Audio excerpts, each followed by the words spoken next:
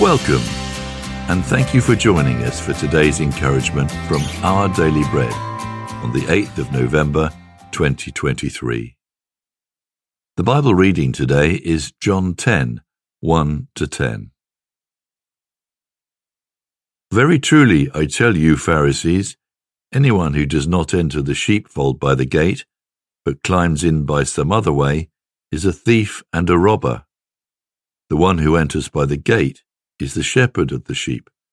The gatekeeper opens the gate for him, and the sheep listen to his voice.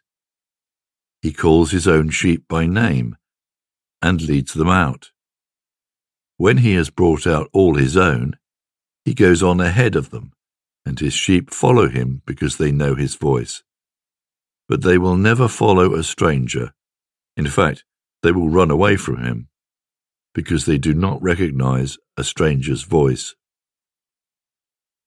Jesus used this figure of speech, but the Pharisees did not understand what he was telling them. Therefore, Jesus said again, Very truly, I tell you, I am the gate for the sheep. All who have come before me are thieves and robbers, but the sheep have not listened to them. I am the gate. Whoever enters through me will be saved. They will come in and go out and find pasture. The thief comes only to steal and kill and destroy. I have come that they may have life and have it to the full.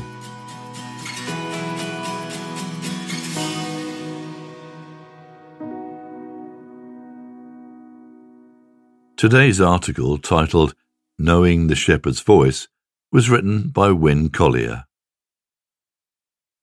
When I was a boy living on a farm in the countryside, I spent glorious afternoons roaming with my best friend. We'd hike into the woods, ride ponies, and watch the farmhands tend the horses.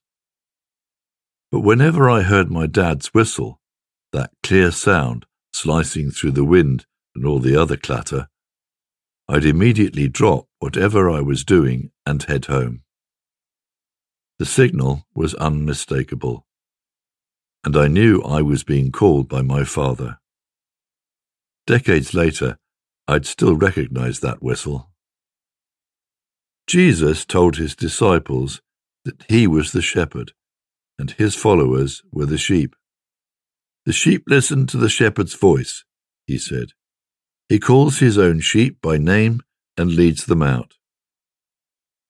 In a time when numerous leaders and teachers sought to confuse Christ's disciples by asserting their authority, he declared that his loving voice could still be heard clearly, more distinct than all the others.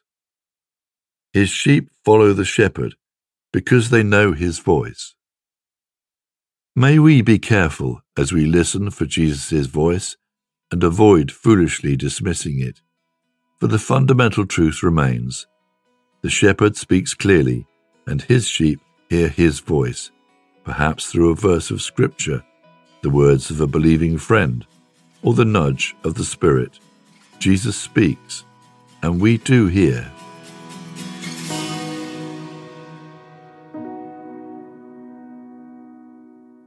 Let's pray. God, I need to be reminded that you're speaking and that I do hear you. Help me pay attention.